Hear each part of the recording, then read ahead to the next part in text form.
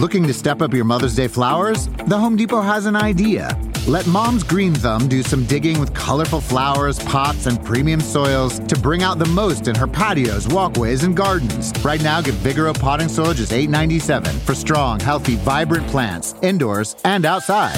Shop our wide selection online and pick up your order in-store and give Mom the gift of a beautiful garden. Get Vigoro potting soil just $8.97 at the Home Depot. How doers get more done.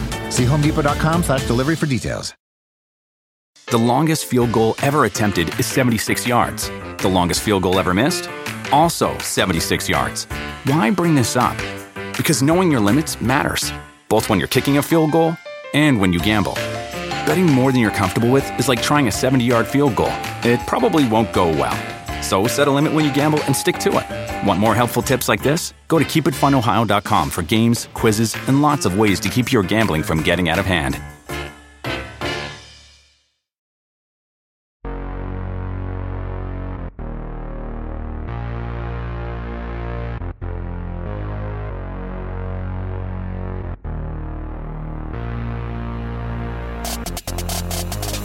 Hi everyone, welcome to Circling the Bases. My name is Chris Crawford. Hope everyone is enjoying their week. We've got a very special episode for you guys, and special episodes require special guests. Together they form the Breakfast All Day podcast. Please welcome Christy Lemire and Alonzo Duralde. Thank you guys so much for joining us. How are we doing today? So good to see you. Great, thanks for having us. Oh, you're very welcome. So normally you guys are listening to me nerd out and talk about fantasy baseball and fantasy baseball prospects, but those of you who follow me on Twitter, and I can only offer an apology, know that I am a big movie fan, and I have been a fan of these guys for a very long time. I was telling him before we started recording, this is like one of the first times I've truly been nervous because I found you guys. I watched a movie called Pixels, and it was so bad that I was like, I have to see what other people are saying about this movie. I have to. And your guys' video was the first one I found. And you made a lifelong fan. That terrible movie brought us all together. I hope we provided some much needed insight and clarity in this very complicated Adam Sandler movie. Yeah, that was, they say, you know what? I wanted to ask you guys this question because it's something I've debated with friends before. And I think I know what you guys will say, but I'll ask you both. Is it possible for a movie to be objectively good or bad? Go. That's this is a theory of art question that we're getting into here on a baseball podcast, which I am like the least qualified person to ever appear on anything. Like bringing it back to Adam Sandler, Christy just had to like footnote all of Hustle for me and tell me who the NBA players were. So please, listeners, know that I don't belong here, and I apologize for crashing your turf. No, I don't. I think that I don't believe in objectivity of criticism. I think that everything comes down to standards and context and personal preferences and all that other stuff. So no, I don't think there's such a thing as something that is objectively good or objectively bad. But I think that it is the job of the critic to explain why they think something is or isn't good. Sure. Christy? I just had this very similar conversation with my 12-year-old son just last night because he was watching some show where somebody used that phrase objectively bad. And he was like, what does that mean? So I explained to him, like, when you're looking at a movie or watching a TV show or looking at a piece of art or listening to a piece of music, like you bring yourself to it and you bring your experiences and you bring your particular tastes and your perspective and your comparative abilities. And so, I think there are probably very, very few things or people or artists that we can all say are objectively good, like Dolly Parton, for example. I think we can all agree on, right? Right. But there are even something like Casablanca or like Citizen Kane, like movies that are considered the greatest ever. Someone's going to go, I hate the use of shadow or whatever it is. So it's really, really tough to say. And that's part of what makes this fun is that there are things that we love and we feel passionately about. And then we'll meet somebody who has a totally different take. And it's not a matter of I'm convincing you or you're convincing me, but a matter of having that conversation and how we're both better for it.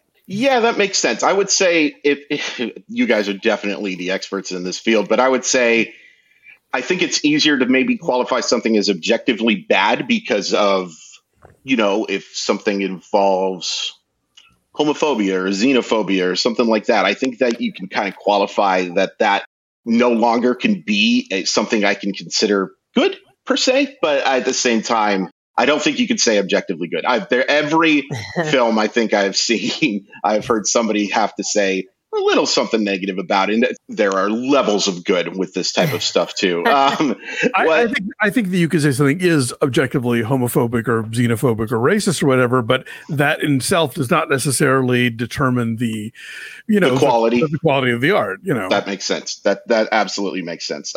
Speaking of not that per se, but life as a critic in the pandemic world. I know that both of you guys are just starting to get to go back into theaters now, but with that shutdown, with everything that was happening, Christy, I'll ask you first and Alonzo to follow up, just how different that experience has been post-pandemic.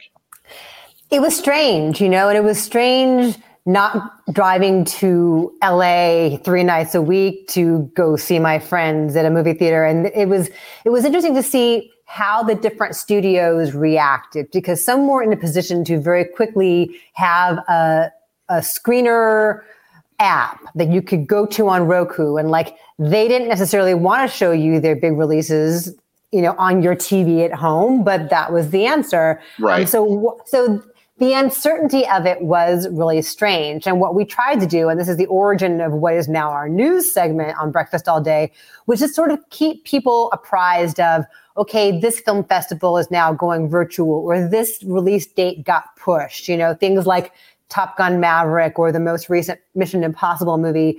Tom Cruise is so insistent on the theatrical experience, and he has the clout that he can, insist upon it and force it and push things 2 summers down the road. So right. I think just learning to be flexible is interesting.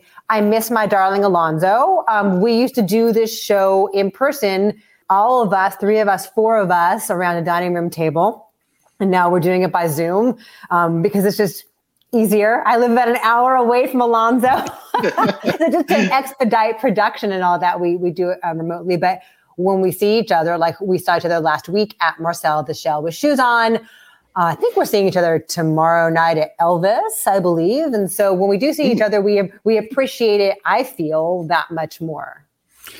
Yeah, no, absolutely.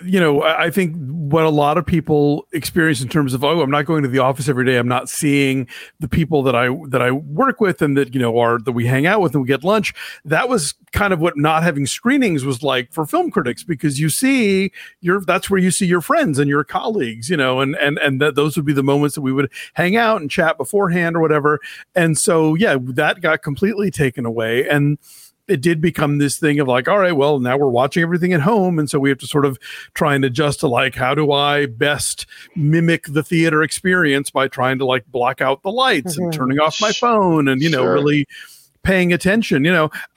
I think if there was an upside for all this, a lot of places in the country, I think, that don't normally get access to smaller art house foreign documentary releases at the same time as New York or LA, we're suddenly finding that a lot of these distributors okay, we're doing a virtual cinema and you can come to our site and you can pay a rental. We'll even give a kickback to your local art house theater to help them out during all this time, because that's where we would have opened. So if you had high-speed internet and you lived in North Dakota, where maybe the art house movies didn't come right. or took a long time to get there, you right. are now seeing stuff at the same time. You could buy tickets to the Sundance Film Festival. You could participate in film culture in a way that is normally reserved for people who live in larger areas. So I did kind of enjoy that kind of democratization of the process while it lasted. But the fact that the theaters are coming back has inspired a series that we are doing on our little show called the Movie House Shout Out, where once a week we shine a light on a really cool local independent theater, tell a little bit of the history, what are they showing that week. They're pretty much all nonprofits, so they could definitely use the financial support. And so we'll put a link down below. This week we're doing a place in Phoenixville, Pennsylvania, called the Colonial Theater, which is where they shot The Blob. Oh, no kidding. Have you seen The Blob? Many years ago, yes. Right. Young Steve McQueen. 28-year-old Steve McQueen. The iconic shot of the blob oozing out of a movie theater. That's right. the Colonial. And so they shot it at the Colonial, and then every year they do this festival called Blob Fest, where they show the blob and everyone goes running out of the theater to reenact the end of the movie. And so every theater is so fun. So every theater's got some cool story, and they're all kind of needing help getting back on their feet. Like we have found here in LA, a couple of really important art house theaters have closed in the past year or two, and the ArcLight and the Landmark. And so we feel like if those can't stay afloat, how hard is it for local small town theaters? So we're trying to help with that. But that is one thing that, because of the pandemic, I think people are realizing the importance of going back and supporting their local establishments, which are frequently like mainstays in the community for 100 years. I mean, I missed the theater experience so much. The first movie I went back to actually was In the Heights, and I was so glad that was the first movie that I got a chance to go back to, because that is something that you have to see on the widescreen. I'm glad you mentioned that local theater thing. I went to the Grand Cinema, which was one that you guys profiled not too long ago, and I watched Petite Maman, which if it would have come out this year, for something we're going to talk about a little bit later, would have been my favorite movie so far of 2022. I guess it technically counts for 2021, but it is so good. Did you sob? Oh, I bawled. I just absolutely bawled. I mean, I'll cry at pretty much anything. I'll cry at Verizon cell phone commercials. So something that's actually quality is going to definitely make me burst into tears. We're going to talk about baseball movies, but real quick. Reese's Peanut Butter Cups are the greatest, but let me play devil's advocate here. Let's see. So, no, that's a good thing. That's definitely not a problem. Reese's, you did it. You stumped this charming devil. The longest field goal ever attempted is 76 yards. The longest field goal ever missed? Also 76 yards. Why bring this up? Because knowing your limits matters, both when you're kicking a field goal and when you gamble. Betting more than you're comfortable with is like trying a 70-yard field goal. It probably won't go well. So set a limit when you gamble and stick to it. Want more helpful tips like this? Go to keepitfunohio.com for games, quizzes, and lots of ways to keep your gambling from getting out of hand. With the Wells Fargo Active Cash Credit Card, you can earn unlimited 2% cash rewards on purchases you want and purchases you need. That means you earn on what you want, like trying out that new workout class, and 2% cash rewards on what you need, like a foam roller for your sore muscles. That's the beauty of the Active Cash Credit Card. It's ready when you are, with unlimited 2% cash rewards. The Wells Fargo Active Cash Credit Card. That's real life ready. Terms apply. Learn more at wellsfargo.com/activecash. Weekends are better with MLB Sunday Leadoff. Coverage presented by Uber Eats. Catch the Mets take on the Marlins in Miami on Sunday, June 26th at 11:30 a.m. Eastern, live on NBC and Peacock. To learn more, go to peacocktv.com/MLB.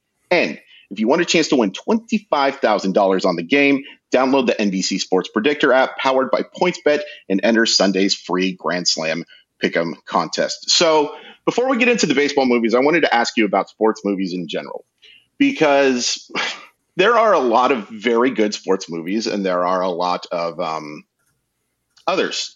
And for every Rocky or Bull Durham, there are a bunch of movies like Summer Catch or The Monkey Movie with Matt LeBlanc, which is I believe you mean Ed. I do mean Ed. But I think I probably would have done better if they just called it The Monkey Movie with Matt LeBlanc. Matt LeBlanc. Do you guys? I have Alonzo. You start, and then Chris, you follow up if you don't mind. Do you think sports movies are kind of a genre that is set up to fail?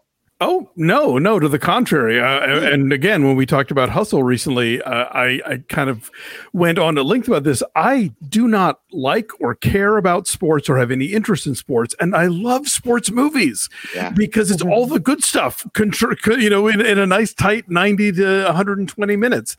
And I think that sports movies allow an opportunity for, they can be personal triumph, personal growth stories. They can be about community. They can be about, a ragtag band of underdogs, whatever. There's a lot of different ways that you can do it. And I think that if you know what you're doing in terms of editing and how you shoot this stuff, you can make the big game or the whatever really suspenseful, really fascinating. And it can also, in the same way that they say about, like that a musical number in a musical will give you 10 pages worth of character or plot, depending on how it's incorporated. You can really reveal a lot about character by the way people participate in sports, and how is the guy going to try and go for the 3-pointer every time, or is he going to pass it to a teammate? That kind of thing that counts as personal growth. Sure. So no, I think as a genre, it has great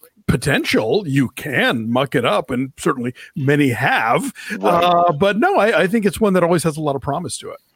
I agree with you, my friend, because there is a familiarity in the formula, and there is some aspirational quality to these kinds of movies, because very, very few of us are ever going to have that kind of prowess athletically or in any field, right? Whether it's like being a dog walker or working at a grocery store, whatever your pursuit is, like, you're probably not going to be as good as whoever the sports movie is about. And so to be able to project your own dreams of greatness on just to somebody else is a really fun escape for a little while.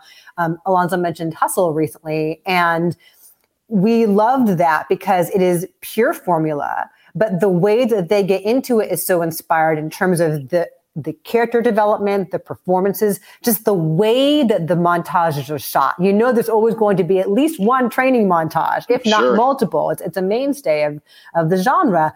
But the way that these basketball training montages were shot and edited was so thrilling and it encompassed so much that it felt new, which would seem like a hard thing to achieve with a sports movie. And then, like the ones that we're going to talk about later on, quite often the sports movies that I like best have the elements that are the most compelling are not actually the sports parts. Yes.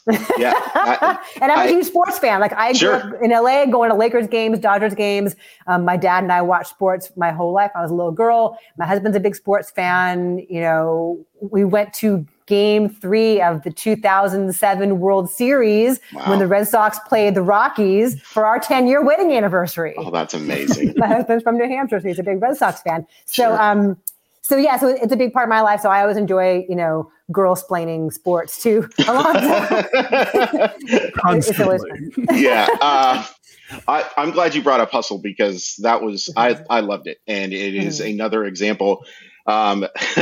We were talking about Pixels, how frustrated I can be that when Adam Sandler is not trying to get a vacation, his movies can be pretty darn good. I mean, I am enjoying the renaissance. I'm very curious to see that next one as well. By the way, I just forgot the title. It's Spaceman or something like that, but a terrific cast. I believe Carey Mulligan's in the movie as well, which is pretty interesting. But that kind of brings me to my favorite baseball movie, and we'll get into it, and I'll have everybody pick. I'm going to be selfish and pick mine first. My favorite baseball movie is Everybody Wants Some, and it is a recent movie, but it is a movie that I very much enjoy. I am a Richard Linklater stan, and I just think the characters in this movie are so good. Like, this movie kind of made Glenn Powell the to use a baseball term, the prospect coming up, and I am super excited. I've enjoyed everything I've seen from him. I thought he was, I don't think he got talked enough about how the job he did in Top Gun Maverick.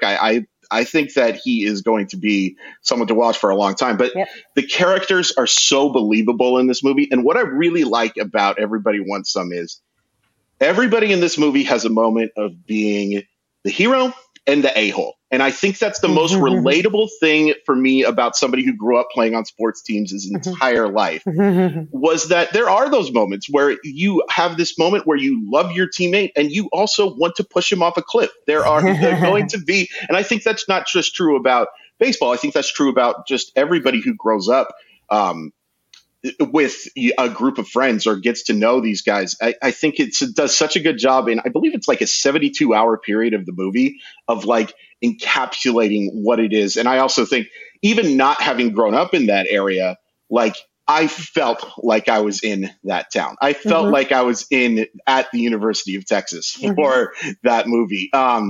I thought it was terrific. I think I remember reading, watching the review of you guys and enjoying it as well. But I'd love your thoughts on that one. I would argue that Everybody Wants Some is not even really a baseball movie. Yeah. So it's fascinating that you chose it, because when I look back on it, I don't even think of baseball. I think of it as a Richard Linklater hangout movie. Right. Very much in the vein of Slacker, or, Sure. his shaggier, more looser, funner movie. So I totally forgot until just now that there is baseball involved in it. Yeah. So then Chris, what do you think of Linklater's Bad News Bears remake then? Not so much. And that has got to be honest with you, one of the more disappointing films. I think that and you know what, there was kind of a lull, like as big of a fan as I am of him, there was kind of a moment where I was like, I'm no longer super excited. And then Boyhood came out, and that's my favorite movie of all time, just so everybody is aware. That is, but yeah, I think Bad News Bears was a rare misstep. Okay. Yeah, Linklater's one of those filmmakers who's so prolific that every so often you're going to get a Fast Food Nation or something like, okay, yeah, better luck next time. No, I'm kind of with Chrissy. I frankly forgot there was baseball and Everybody Wants Some. I think of it more as being kind of like a camaraderie movie. Sure. But yes, they are all teammates, and you're right. That does. The fact of having to do these games together does kind of affect their relationships and affect how they think about each other. So in terms of the group dynamic, then yeah, I'd say this is definitely a sports movie that delves into, just the whole sort of notion of what a team even is, right, and how they function together. All right, Christy, your favorite baseball movie? I have two, and they're very different. Okay. One of them is the Bad News Bears, the original Bad News Bears. Great.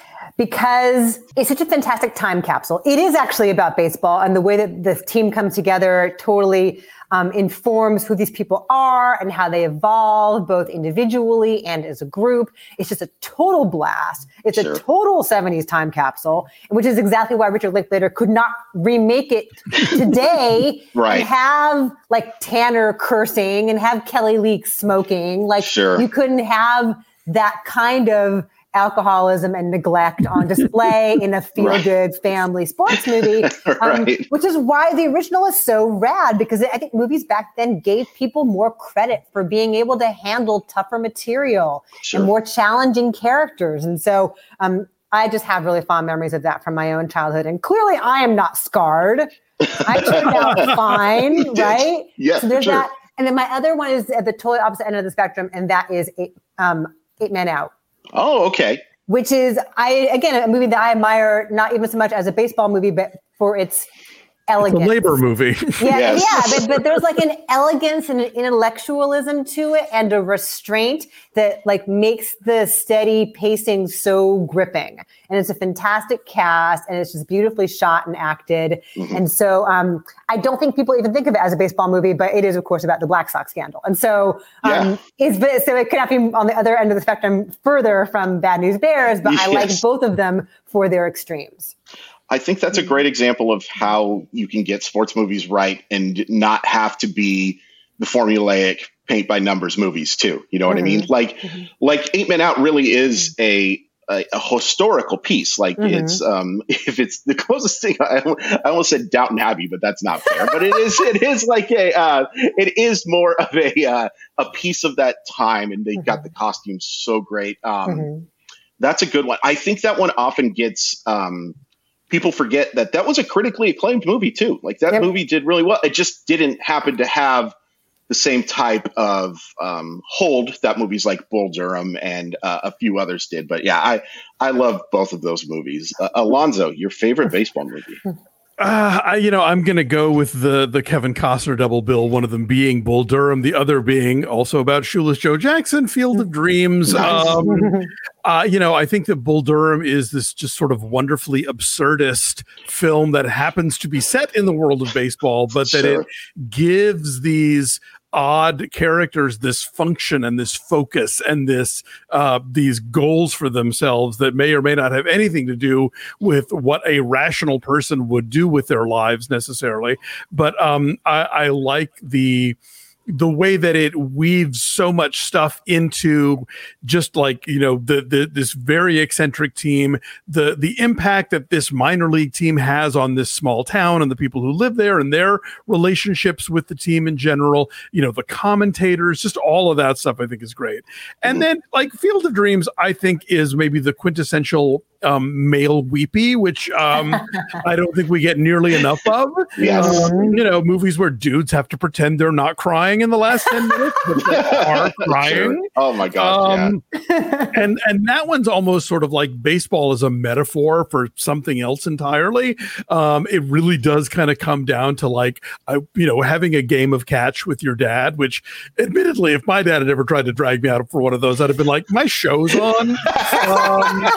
But the idea of what that represents, I think, has a real emotional impact to it. And we've been thinking about Field of Dreams lately with the passing of Ray Liotta, which made people again point out, oh, but he's batting on the wrong side. Does this bother you, Chris? As a baseball guy, does this bother you? It doesn't bother me. So Moneyball is another movie that is very critically acclaimed. There are things in that movie that really bug me because it kind of ignores the fact that the Oakland Athletics had some of the very best players in baseball. It tells you this story as if it's like the ragtag group of guys that nobody wanted. Well, no, they had Cy Young Award winners and MVP candidates on that baseball team. But that doesn't tell as good of a story. But I can ignore it a little bit because Brad Pitt and Jonah Hill are so flippin' good in the movie that it just ends up not mattering. As if you have no idea what's going on. I'll ask you that. That's a great question for like not just baseball movies, but for historical movies. How important do you think historical accuracy is for a film? I mean, you know, if you are pretending like you are giving the real deal here and you're not sort of like playing around with anachronism or, you know, again, you know, sort of bringing it as sort of a metaphorical idea of what World War I would represent or something, you know, if you're actually trying to be like, you know, this is the story of this particular battle or this particular historical incident, then yeah, I think you better have your stuff ready because it's, you know, if you know what the real thing is and you see them not doing it, that takes you right out of it. Right. And there's also that danger, I think, that so many people take the movie version as the history, you know. Right. And so when you're Oliver Stone, you better have some footnotes ready if somebody decides to question, like, what? Really? Yes. Yeah. You know. We've been talking about this recently with Winning Time on HBO and how angry Jerry West has been with his portrayal and how he has threatened to take it, quote, all the way to the Supreme Court. And good luck with that, Jerry West. That's a look, bud. But it's interesting when you have a story that is like deeply steeped in very specific people and places and games, like then why deviate so vastly in terms of characterization? Like there's so much inherent drama to the Showtime Lakers. Like why mess with that? Right. You know, and just have people like Kareem Abdul-Jabbar write so beautifully and persuasively about how wrong this show gets everything. And he was there. You know, it's fascinating. And I wonder, like, why do that? And then, of course, they have their little disclaimer. Yeah. Little disclaimer. Before we get into the bad ones, the other one I wanted to bring up real quick was, I'm not sure if you guys saw the movie Sugar. This was directed by Hannah Bolden and Ryan Fleck. If I was going to recommend one baseball movie for anyone to watch, I think it would be this one, just because it's pretty poignant right now, especially. I mean, it's always going to be a movie that has a connection to what's going on with the world. But like this was directed by the people who did Half Nelson, which is another really good film. And Captain Marvel. And Captain Marvel, that's correct. Yeah, that's a interesting filmography of way to take on a bunch. We call that range, kid. But for those unfamiliar, it's a story of a young player from the Dominican who goes to New York and really goes through this stuff. And I got to tell you, as somebody who does cover this stuff, it's a very realistic tale of how difficult it can be to make this adjustment. These kids are signed at 16 years old, brought into the United States. Just recently did Major League Baseball start providing even housing for these guys. A lot of these guys before that had to go find somewhere to live, on their own. They would have to get painting jobs because they do not get paid a lot of money. They get their signing bonus, but most guys are not getting 6 or 7 figures. They're getting a very small stipend and then are going to have to spend 6 to 7 years in the minor leagues before they reach the major leagues. It's not like the NFL where you're getting drafted and you're just automatically going to play. Here's your shoe deal. Yeah, exactly. Yeah. Unfortunately, there's a reason you don't see too many cleats on the Times Square thing as well. That is just not how that is going to. No, my brother for a while was an orthopedic surgeon working with the Braves, and he told me about like how many players there were that had come up from the DR, and I was like, oh, you need to see this movie because it really goes into that. That's absolutely, I think, a corner of this that no one has ever really talked about. And so that movie, obviously for me, it was eye opening because I don't know anything, but I think even for people who are pretty steeped in this world, was kind of a surprise. Yeah. I really enjoyed it. Pelotero is a documentary that explores this as well. That was narrated by John Leguizamo. Definitely check those out. There's a lot of good stuff. But that's not fun to talk about. Let's talk about the crap. I'll have you start this time, Alonzo. Your all-time least favorite baseball movie and why? Yeah, I mean, you really hit it on the. I mean, Ed is an embarrassment in general, and I mean, and it's the kind of thing where like it's so. I don't think it's not easy to do anything right, but there are so many good baseball movies and so many kinds of fun baseball movies. Like I love Rookie of the Year, like there's a lot of movies out there that find the drama or the comedy or the whatever. And this movie is just a series of terrible decisions. Yeah, it's really bad. I happened to catch it on, I think, Showtime at like 1:30 in the morning. And I think that was a higher power telling me to go to bed. It's just really, to be watching what are you even doing right now? That is exactly, I definitely at one point said, what are you doing with your life right now? But it's terrible. It is every possible awful cliche that you could have in a comedy. It is a terrible performance by Matt LeBlanc. I hope he got the bag for that movie, man. I don't know if you guys watched the show Episodes. Yes. I was like, while I was watching that show, I was like, when they're talking about some of their projects, I was like, you're talking about Ed right now, aren't you? Christy, your least favorite baseball movie? Mine is Trouble with the Curve. Oh, see that, kid? That's Trouble with the Curve, which is a great example of like wedging in the title of the movie in the dialogue. We always clap. We're always like, "Yay, you did it!" So this is a favor that Clint Eastwood clearly did for a longtime producer of his, Robert Lorenz, and this is Robert Lorenz. He directed it. And it stars Clint Eastwood as this aging scout, and Amy Adams is his estranged daughter, and somehow Justin Timberlake gets in the mix. And it just feels totally inauthentic in every step of the way. I mean, I am not the baseball expert that you are, but it didn't feel like the scouting, like he should know things. Sure. Like, this character did not know, like he's not that out of it that he needs to be like spoon-fed. Maybe that's just exposition, but it felt very clunky and very inauthentic. And also just like none of the emotional connections resonated as far as like the father-daughter stuff. And it just feels cheesy and cloying and sentimental and forced and false.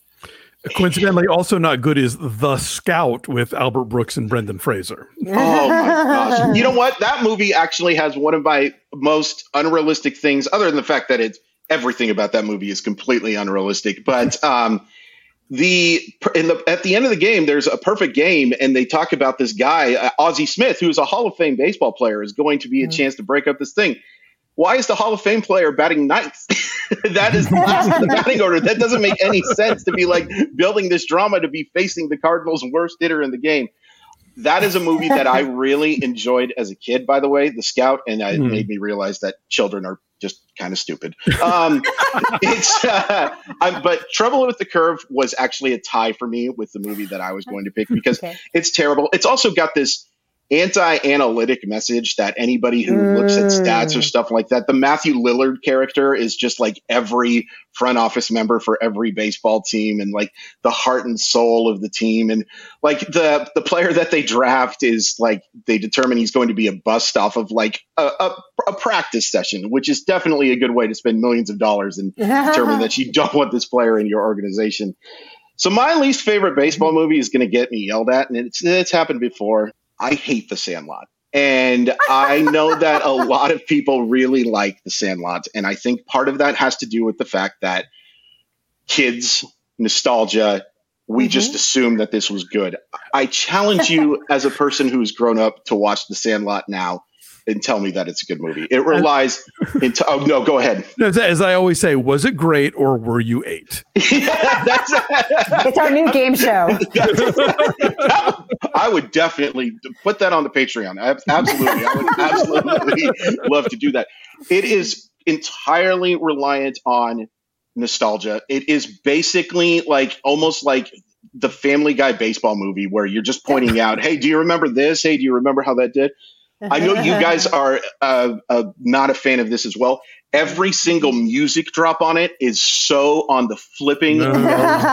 This magic moment starts playing when Smalls gets kissed by Wendy Peppercorn. I mean, the most obvious of obvious. By the way, that movie is directed by the guy who wrote Matt LeBlanc with the Monkey movie. And I don't think that is entirely. So this is a very volatile movie, I'll tell you guys. So I would love your guys' thoughts on The Sandlot, because this is a lot of people on baseball Twitter, if that's actually a thing, favorite baseball movie. And then there are some people like me who know what they're talking about. I've never seen it. Yeah, I mean, I have, but it was a long time. We're a little older than you, Chris. That's true. It's not our childhood. No, that's I have fair. seen it, but it's been a while. So I don't have any strong feelings. And so when you wrote to us and said that there's controversy about The Sandlot, I'm like, why? Yeah. It's just, I think a lot of people love that nostalgic factor. Like I do say you're killing me, Smalls, but I never saw the movie. Hey, that's fair. That's a lasting thing that film can take with it. It's interesting because when I wrote you guys that email, Field of Dreams is another one that is controversial, I would say, as well. I think it's because of some issues with how schmaltzy it is and stuff like that. But I think Field of Dreams to me is a perfect example of how you can get schmaltz right. You know what I mean? Like if you like Phil Alden Robinson, when he got that stuff right, he got it right. Like this was, and James Earl Jones is terrific in the movie. And Lancaster, come on. Yeah. It's for me, that doesn't matter. Formula. I want to ask you guys this as well. I think that's when I read reviews and I just see the word formulaic sometimes, can you kind of explain what formulaic means in a negative term? Like when you see that in reviews, when somebody says something is formulaic, what are they really trying to say? Good. Right, I'll go. So I just think it's like when a movie goes through the motions and it hits all the notes that you expect without any kind of ingenuity or inspiration. Okay. Yeah, basically. In other words, like there are very few times you're ever going to like completely, reinvent the wheel on any kind of film genre. But you can tell the difference between a movie that either loves its tropes or is playing with the tropes or giving a little twist, or at least giving you so much other stuff that is pleasurable that you don't mind that you're going through the steps on the tropes. But then, otherwise, if you're just phoning it in and doing the thing that we know you're going to do and in the exact same way that 20 other people have done it, then that's formulaic. Yeah, it kind of seems to me it's the paint by numbers. You're not going to be surprised by what's going on. If you nail it, that's great. But it also can be, I think, especially for film critics who see so many of these. You guys have to watch so many movies. I can see how that could be frustrating. And speaking of so many movies, I know it's June 21st, but I have to ask you, and I'll have Christy, you go first, and Alonzo second. Your favorite movie so far this year? We might have the same movie. I honestly think all three of us might have the same movie. It might be RRR. Yeah. Please tell everyone about the spectacle of wonder that is RRR? I don't want to ruin it. I want our true. viewers and listeners to experience it. I will say this: it's on Netflix. Yes, it's an Indian film in Telugu, but it's on Netflix in a Hindi dub, which I know a lot of folks feel is inferior. And also, if you can see it in the theater like Alonzo did, that's great. I hear that it's being re-released some places in the United States, but it is this wild, like over-the-top fan fiction. The idea of these two Indian revolutionaries from kind of different times meeting up and becoming buddies and having this like thrilling bromance, but they also have like a giant dance battle, which has become this viral sensation online. It is 3 hours long. You never know what's going to happen. It is every kind of movie rolled into one, all done like with wild exuberance and the stuff with the animals. Anyway, Alonzo, please can help me. Yeah, no, it is just breathtaking. It is this pure cinematic experience where you just have your jaw on the floor and you're short of breath, and it's all of that stuff. And obviously, as Western audiences, I think we're probably missing a lot of the political undercurrents. And I've been reading a lot of critics in India who've been saying, like, yes, the film was a lot of fun, but it's also kind of about these kind of not great political, subtext, blah, blah, blah. And sadly, I'm behind the curve and don't fully know that. But going in as somebody who doesn't know any of the backstory and just sort of experience it as this movie that I knew nothing about, it was one of the most thrilling film watching experiences of my life.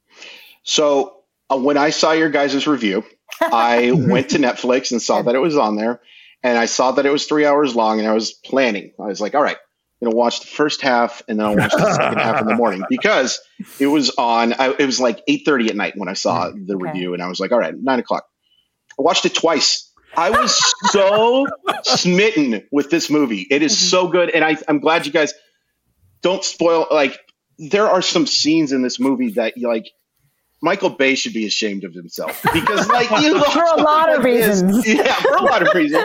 Although I will say, Ambulance on Peacock, not too bad. It's fun. But RRR was just like the type of movie that can make you fall in love with movies. You know what I mean? Like the type of thing. And I will be, if it comes out anywhere from here to Seattle, I am definitely going to be looking for it on as big of screen as possible. I will mention too, I just watched Good Luck to You, Leo Grand, which I'm not sure if you guys really enjoyed that.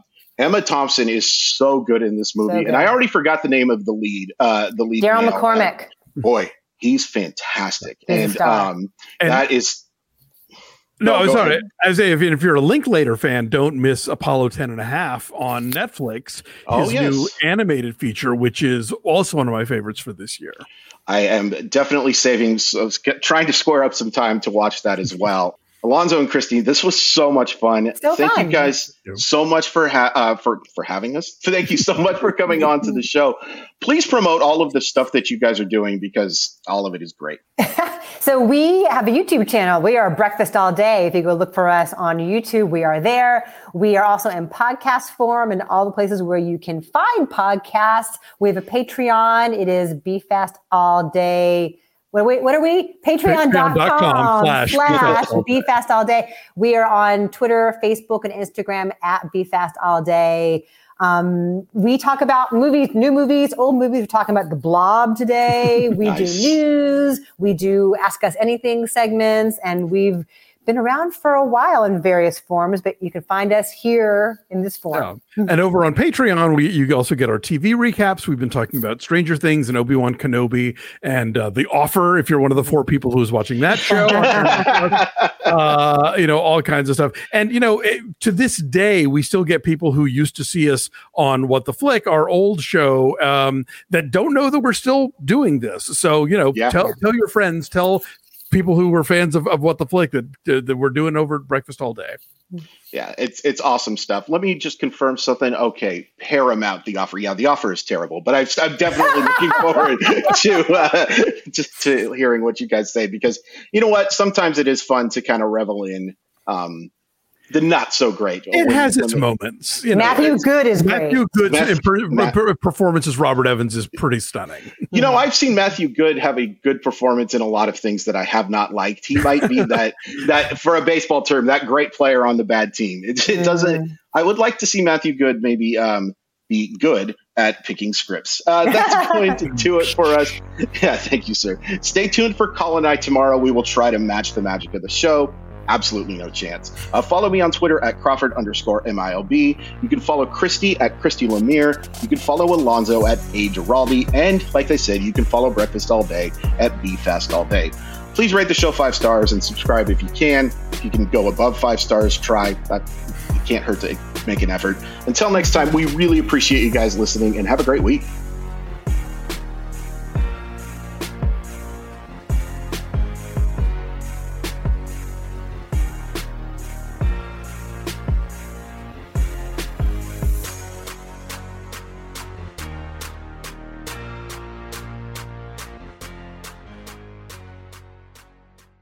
The longest field goal ever attempted is 76 yards. The longest field goal ever missed?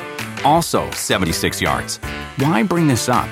Because knowing your limits matters, both when you're kicking a field goal and when you gamble. Betting more than you're comfortable with is like trying a 70-yard field goal. It probably won't go well. So set a limit when you gamble and stick to it. Want more helpful tips like this? Go to keepitfunohio.com for games, quizzes, and lots of ways to keep your gambling from getting out of hand.